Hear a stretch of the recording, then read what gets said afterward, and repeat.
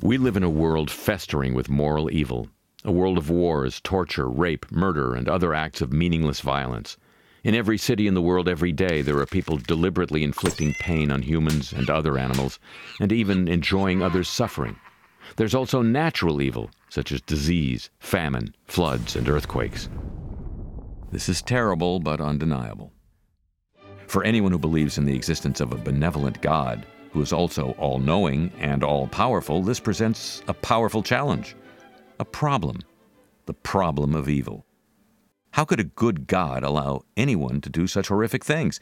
If God is all-knowing, then he or she or it is completely aware of what's going on, and if all-powerful, could easily stop it.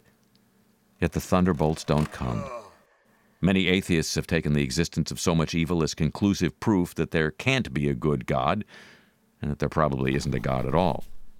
The problem of evil seems to be a genuine problem for anyone who wants to believe that there is. One response, the free will defense, is this.